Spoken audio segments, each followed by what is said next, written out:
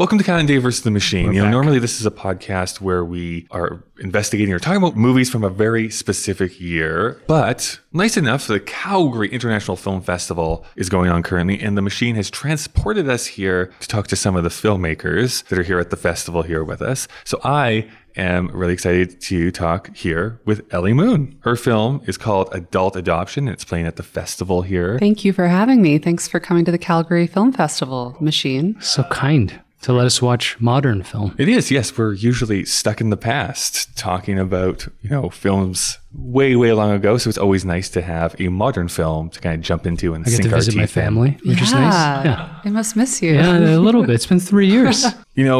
At this point, I would consider you a multi-hyphenate. So you are a playwright, screenwriter, actress. Which one of those do you think is the hardest? Ooh, good question. I think I probably find it the most difficult when I'm acting in something that I've written, which this is my second time doing that. I did that with one of my plays, but I didn't act in my other two plays. I'm acting in my first screenplay. I think just the, that courage leap off the cliff that you do whenever you're being creative. I think the distance that I have to clear to get out of my head is just much, much bigger because I've been in my head with the script and I know how the lines are supposed to sound, which is something as an actor I don't want to, plan. There is a director for this movie. Yeah, thank God. Right? Well, I was going to ask, do you find yourself wanting to step in at all? Or are you very hands-off? No. Yeah, no. I mean, I couldn't have directed this film. I don't have the skills. And Knox, I'm sure I will sing her praises throughout this episode, but, Knox is an exceptional, incredible director, in every single capacity that the job entails. She's an amazing leader.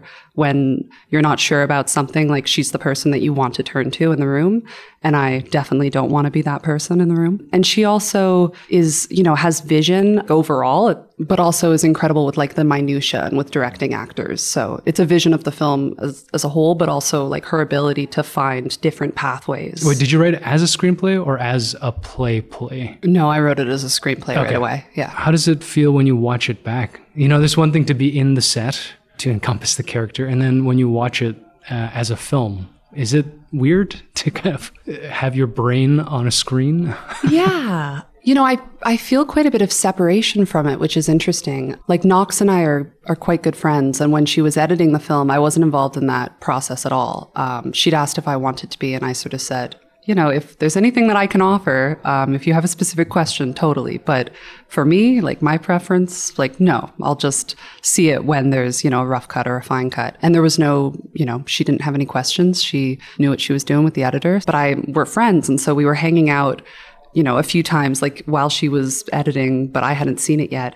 And she was saying to me, it's really weird. I spend all day with you in this film, and then I come and hang out with you, and it's a completely different world. I think you're really not going to feel like you're watching yourself when you watch this movie. And I was like, that's very nice of her, but I think I'm going to feel like I'm watching myself. And I was amazed how much I don't. And that's, the production design, that's the wardrobe, it's even the way that I'm shot. Every detail in this movie kind of conspires to make it something that feels surprising to me, even though it's very loyal to the script and very much what I'd hoped and dreamed. It's also all sorts of things that surprise me. And I feel quite separate from it in a funny way that I probably haven't felt with my plays. That's very similar to this podcast. I'm normally the one who gets to edit them. So I constantly have Dave's voice in my head. Just exhausting. What I'm curious about is that your character in this film is basically in every single frame. Yeah. And, I think, at least for me, some actors hide behind their hands as they're watching their performances. But did you have the same issue? She feels so bad about herself, the whole movie. And I don't think anyone looks great when they're feeling bad about themselves. I think a lot of what's attractive about people is, confidence, some sort of sense of security. And that's sort of how she had to look in the film. And we had a lot of conversations about how to achieve that, what unflattering haircut I should get and various things like that, because the last thing you want is for it to seem like an actress playing this role, I don't know, for me, one of the things I think that really jumped out at me was how much this film is about touch. Ooh, interesting. Not wanting to be touched and then wanting to be touched in very different formats and ways. Was that something that you were intentionally trying to explore, or is that just part of the many themes that are inside of this movie? That's so interesting what you say about touch, because it's like, it's the push-pull, I think. She so desires closeness and touch, and then when it comes near her, she freaks out. Yeah, in terms of like the impetus to write it, I mean, I have my own attachment traumas that I won't detail on a podcast, but like a little bit of that, a little bit of like learning other people's attachment traumas, and the way that,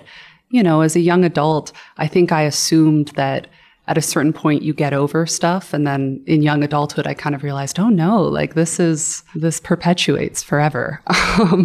And how do people deal with that in their lives? I just like to tell people that it always gets worse. It's easier. Yeah. It gets worse. That's true. Well, I mean, one of the things I was pulling out of this story, the script, is how expectations kind of fuck that up. So the main character, you are searching for family or some connection, but there is a story you tell yourself about what that's supposed to look like. I think we all do that. That's what's ultimately so disappointing. Can be, but it can also be a great opportunity if you are able to have that conversation or be part of that relationship. You both engage with the movie so deeply. I really appreciate these questions. I know, like for you, Dave, I mean, this movie is called Adult Adoption. So for you as husband, parent, were any of those themes resonant for you? I do get along with my parents now, but I didn't before.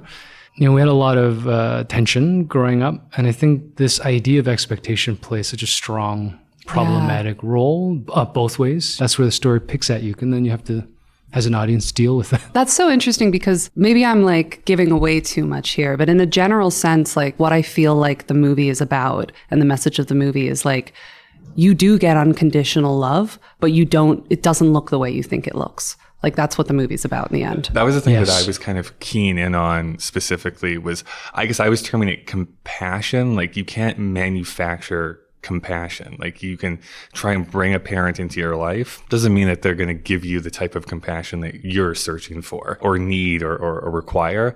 Because basically, and then maybe Dave, you're saying kind of the same thing here, is that everyone is a little bit self-involved or a lot of to it, various degrees, but like everyone is a bit self-involved. So that was the fascinating thing as the film kind of progresses. Like, okay, no one is getting exactly the type of love that they want or require, and sometimes it goes vastly off the rails. I'll leave it at that. Yeah, no, I really appreciate your observations about the movie, because that's exactly it. It was really important to me when I was writing it. One of the things I got the most feedback on, and we got the most feedback on as a team when we were funding it, was like, where's the antagonist? Shouldn't there be someone who's messing it up for Rosie a little bit? And I really stuck to my guns around how like, no, like people are pretty nice to her. Like she's the beneficiary of a lot of generosity. The real enemy is like her ability to sit in that and take that in. And it really turned out the way that I wanted to, and in terms of that being very clearly the journey of the movie.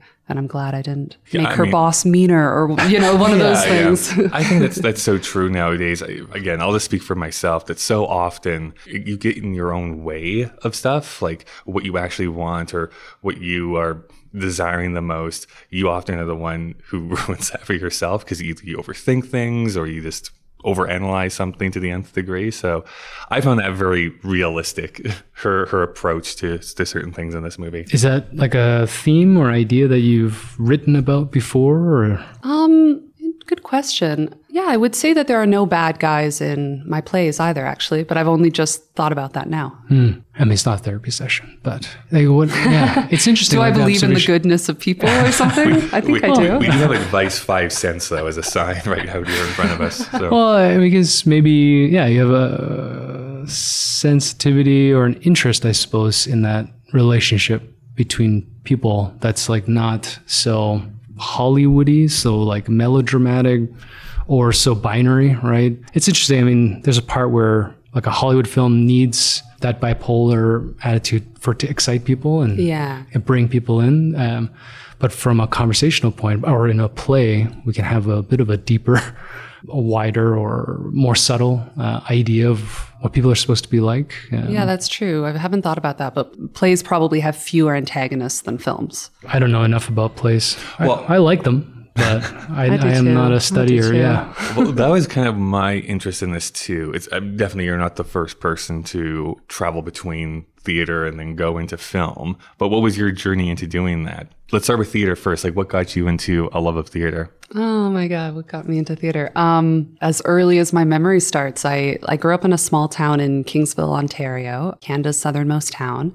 And when I was 6 or 7, they did their first community musical in like a gymnasium, basically with a stage that is 3 or 4 houses down from the house that I grew up in.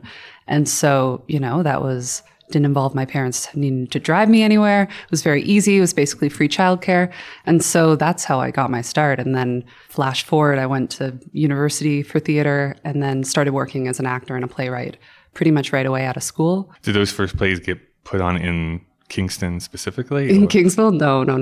None of my work has premiered in Kingsville. Okay. No, my first plays, I had a pretty good, right out of the gate kind of debut to the Toronto theater scene because my play Asking for It premiered in the fall of 2017, and it was a co-pro between Nightwood Theatre and Crows Theatre, and those are, big professional theater companies in Toronto. And then the following year I had another one, and then the following year I had another one at the Tarragon. Which is Quite high output. Yeah. You write a lot. I guess I do. I I think a lot of people write this much. I've been very lucky to have my work produced in a timely fashion. I have to say, Dave is going to shake his head at me. I did do some light internet stalking here this morning. And There's nothing light about your internet stalking. Yeah, that's true. I heard about how this podcast came to be. That's evidence of your point. I think there's a lot of hearsay in that. But still, it does say that you are also part UK. Did you do any work over in the UK as well? I did, yeah, as an actor. Gotcha. And I was part of, my whole life's coming back to me now. I was part of a playwright program. And that was a huge impetus for me moving back to Canada, actually, because I realized that I was really interested in writing plays, but that the plays that the UK had an appetite for were not they were very culturally specific work. At the time, it was the working class is are having their revolution in the UK theater. And so it was plays called Bloke about a construction worker in East London. I was I don't think I have anything to offer this conversation. You are starring in Bloke though next season, I heard.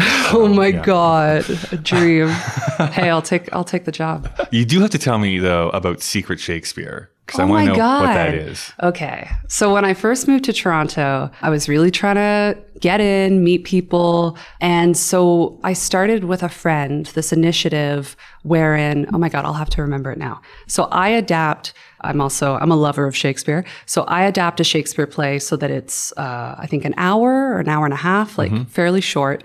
And then we invite, this was before self-tapes were, all the rage. This was pre-pandemic, but we invite self-tapes of people doing Shakespearean monologues. We hire a director, they go through the self-tapes, they cast the play, they send people the scripts. People have, I forget how long, but maybe 2 months, a little bit of time to learn their parts. And their parts, fortunately, are, because it's a very reduced adaptation, their parts are cut down.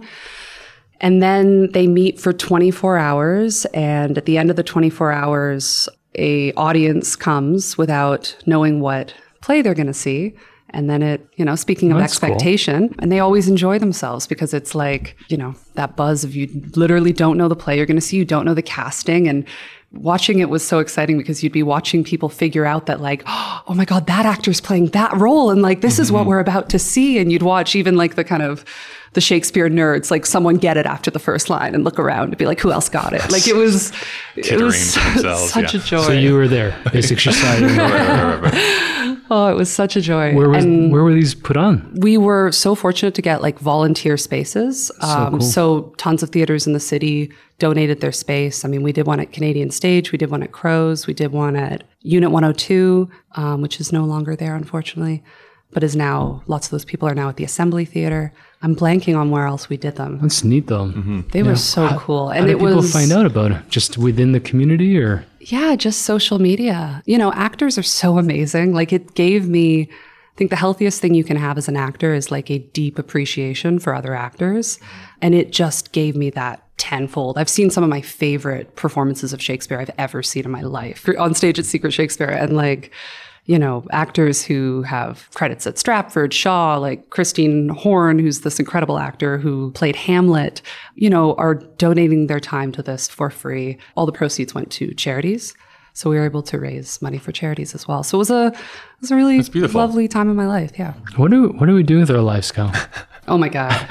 Well, I have this microphone, and that's all I have right now, Dave. Don't take it away from me. Do you have a favorite Shakespeare, just while we're on that topic? Yeah, I do. The Winter's Tale. That's so weird, because the movie, literally, the Swearing Jar that we just watched, does it reference? They reference the Winter's Tale. Do they? They sure do. Yeah, Ooh. he speaks a line from it. So which line? Oh, I don't. Come remember. on, Kyle. I can't pull. This is your moment. I'll just say the line is "Come on, Kyle." It is. Come on, Kyle. Yeah. That's William Shakespeare said. What inspired Dexy's Midnight Runners. It's a cliche to say it now, but there often is that phrase of a movie being written 3 times, like the screenwriter, the director, and then the editor goes through it. Oh, so I haven't heard that, but that's good. Each person has the time to write the movie. So from the written page to the finished product, is it just like, yep, that's exactly what I thought? Or is there more? It's like, no, like that was a great idea. Or like that edit is so great. It kind of like I can pinpoint the exact moments, and there aren't many of them, where like I was like, oh, I didn't expect that, but I love it.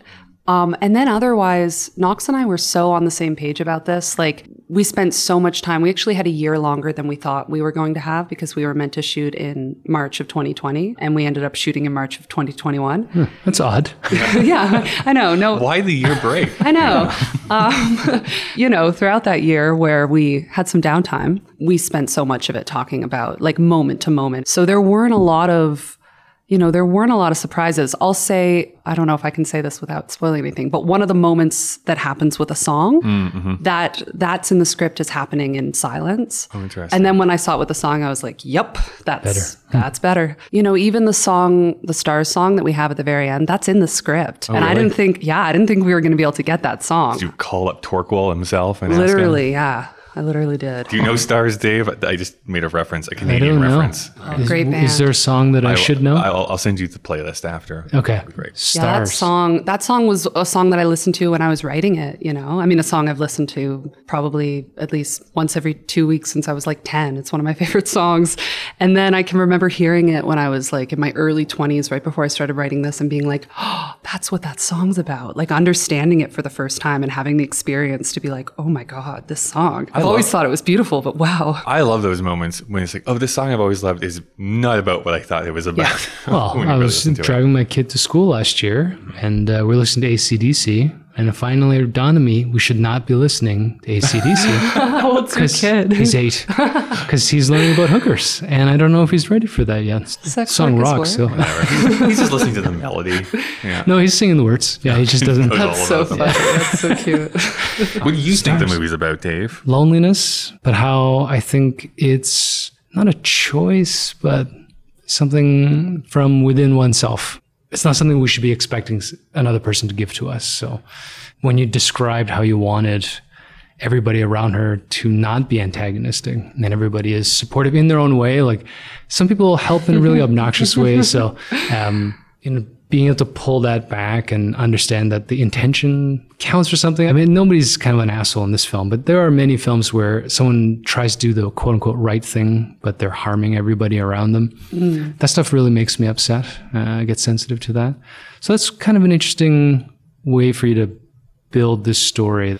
They're all trying to give her something. And she's if anyone's an asshole in the movie, it's probably her, right? Like she's, she's a little unhinged. I think you can empathize with her, but like the most unreasonable behavior comes from the protagonist. People are messy. What was the angle with foster care? It was a fairly dramatic backstory. Is that something you've personally dealt with before? Did you decide that this would be an interesting way to give her such an extreme character? I think where it came from was I really wanted the focus to be like, we have a lot of stories about trauma plot stories, things that happen because something else happened. And I really wanted this to be about the trauma of what didn't happen in her life. And so I didn't want to make it like her parents died. I didn't want to make it like, I wanted to make it like she literally never had the chance to form a secure attachment.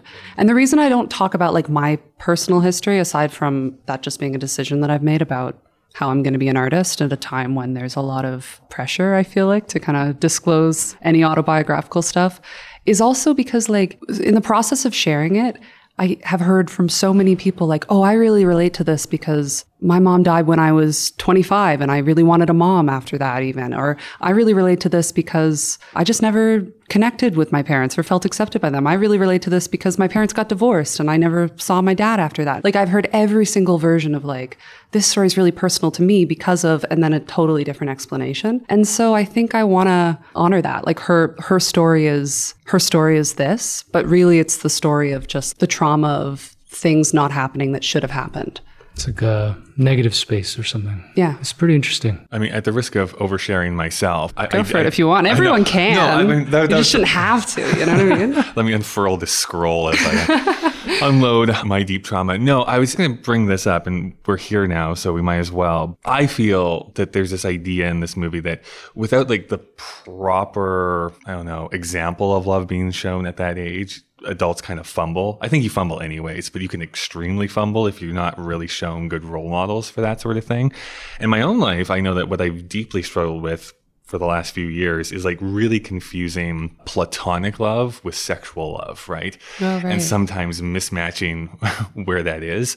So I think that there are certain explorations that happen even in this film where it's like, oh, like because there wasn't that example, or because she's trying to learn this as an adult instead of like say as a teenager or as a young kid, it just is it's going sideways when it doesn't have to be that way. I don't know. I felt a lot of empathy towards the main character throughout most of this, so that's where I'm coming from. Yeah, I mean, I was thinking about how my plays are more political, and someone was asking me like, is there any way that this movie's political? And I was like, well, not really, but if there's one way that I've snuck in something that's vaguely like a statement on, I don't know, the times we live in, is that like, I really do think that everyone is as good as they've been given the opportunity to be in their life. And that if someone's an asshole, then you can work backwards and assume that they have some story for why they are that way.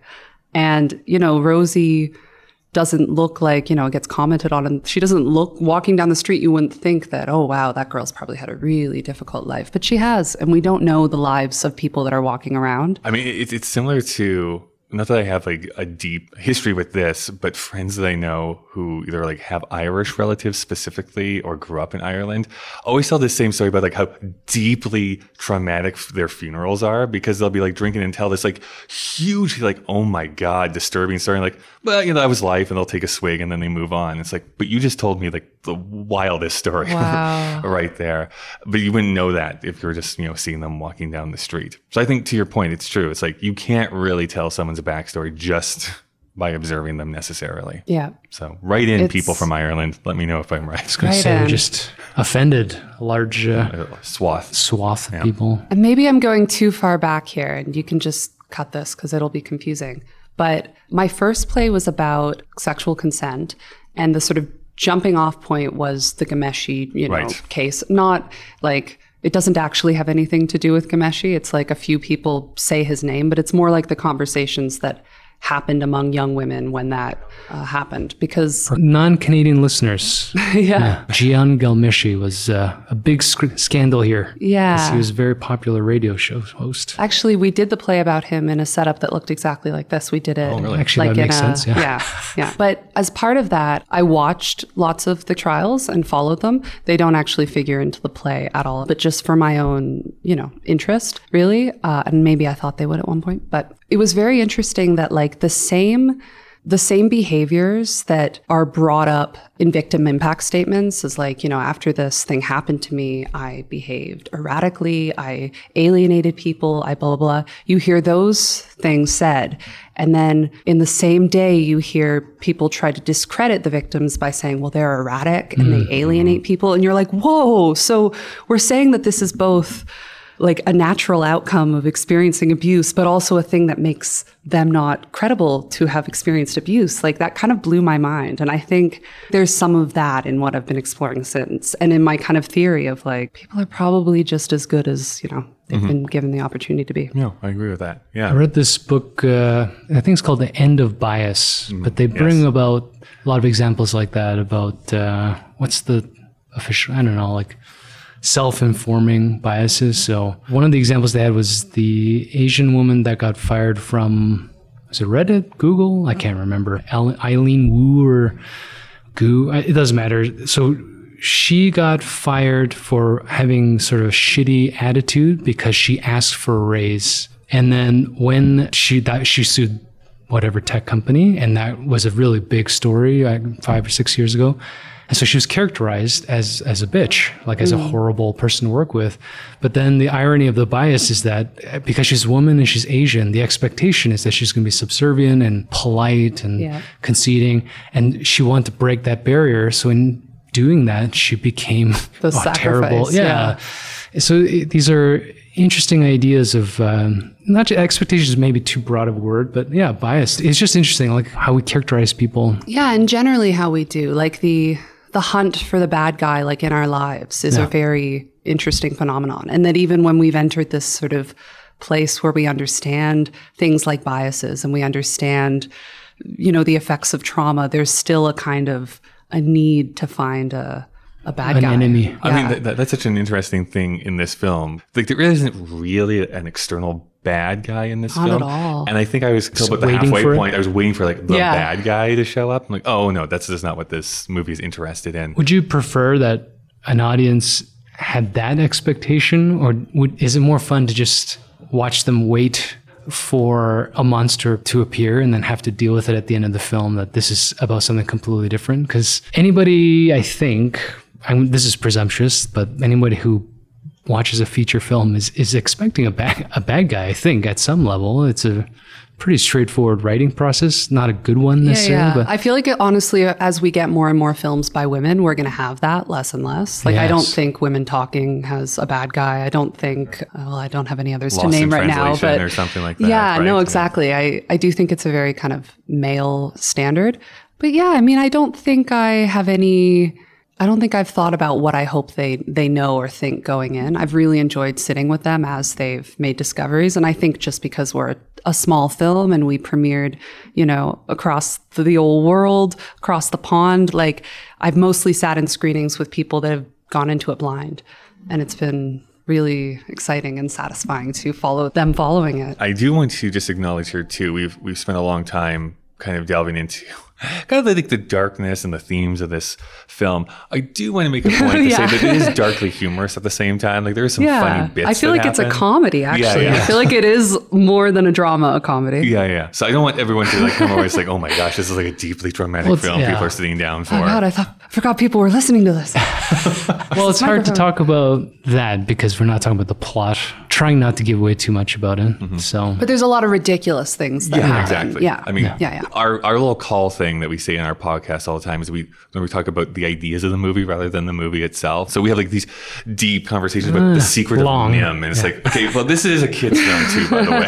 Like, we shouldn't be super intense about this. With the idea in mind that this is a comedy as well, though, Dave, you mentioned loneliness, and I was also thinking that word, and then I was kind of ruminating on it. And it's like, well, yeah, it's kind of loneliness, kind of melancholy, almost like a yearning for something that feels like it's the undercurrent of this entire movie. When you were talking about the relationship to touch, and I said the thing about the push-pull, it popped into my mind, and I was like, I don't know if I should say this, but that I have a little dog that I adopted when he was 12. He's now 17, so he might not actually be 17. I suspect they, got his age wrong. Well, yeah, maybe. But he definitely had been through some shit when I adopted him, which is also why he might have seemed older. He had this fascinating physicality. He's like 6 pounds, and he's this like fluffy little, like, he looks like a stuffed animal. He's the best baby in the world.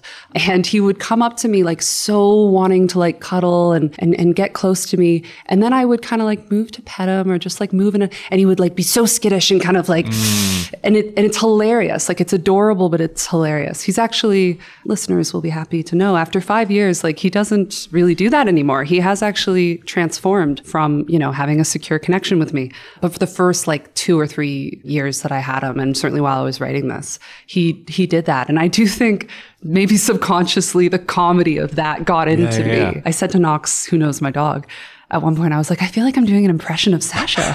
I just realized I'm playing my dog. Oh, I love that. That's great. Weirdly enough, there's a similarity in my background. When I first moved to Calgary, the first place I lived in was a cousin of a friend of mine, and she rescued dogs. So there's always different dogs coming through. But one she kept for the longest, I don't know what breed it was. It looked like an albino husky, but it wasn't. It was coming from a place that had basically been chained to a wall, all, like very traumatic stuff. And that was for the first few months, like you could not touch it without it trembling. Yeah. Like it was like so scared you were going to hit it sort of thing. So it took a while, but it's like, nope, you're not going to get hit. You're not going to get hit for it to feel comfortable.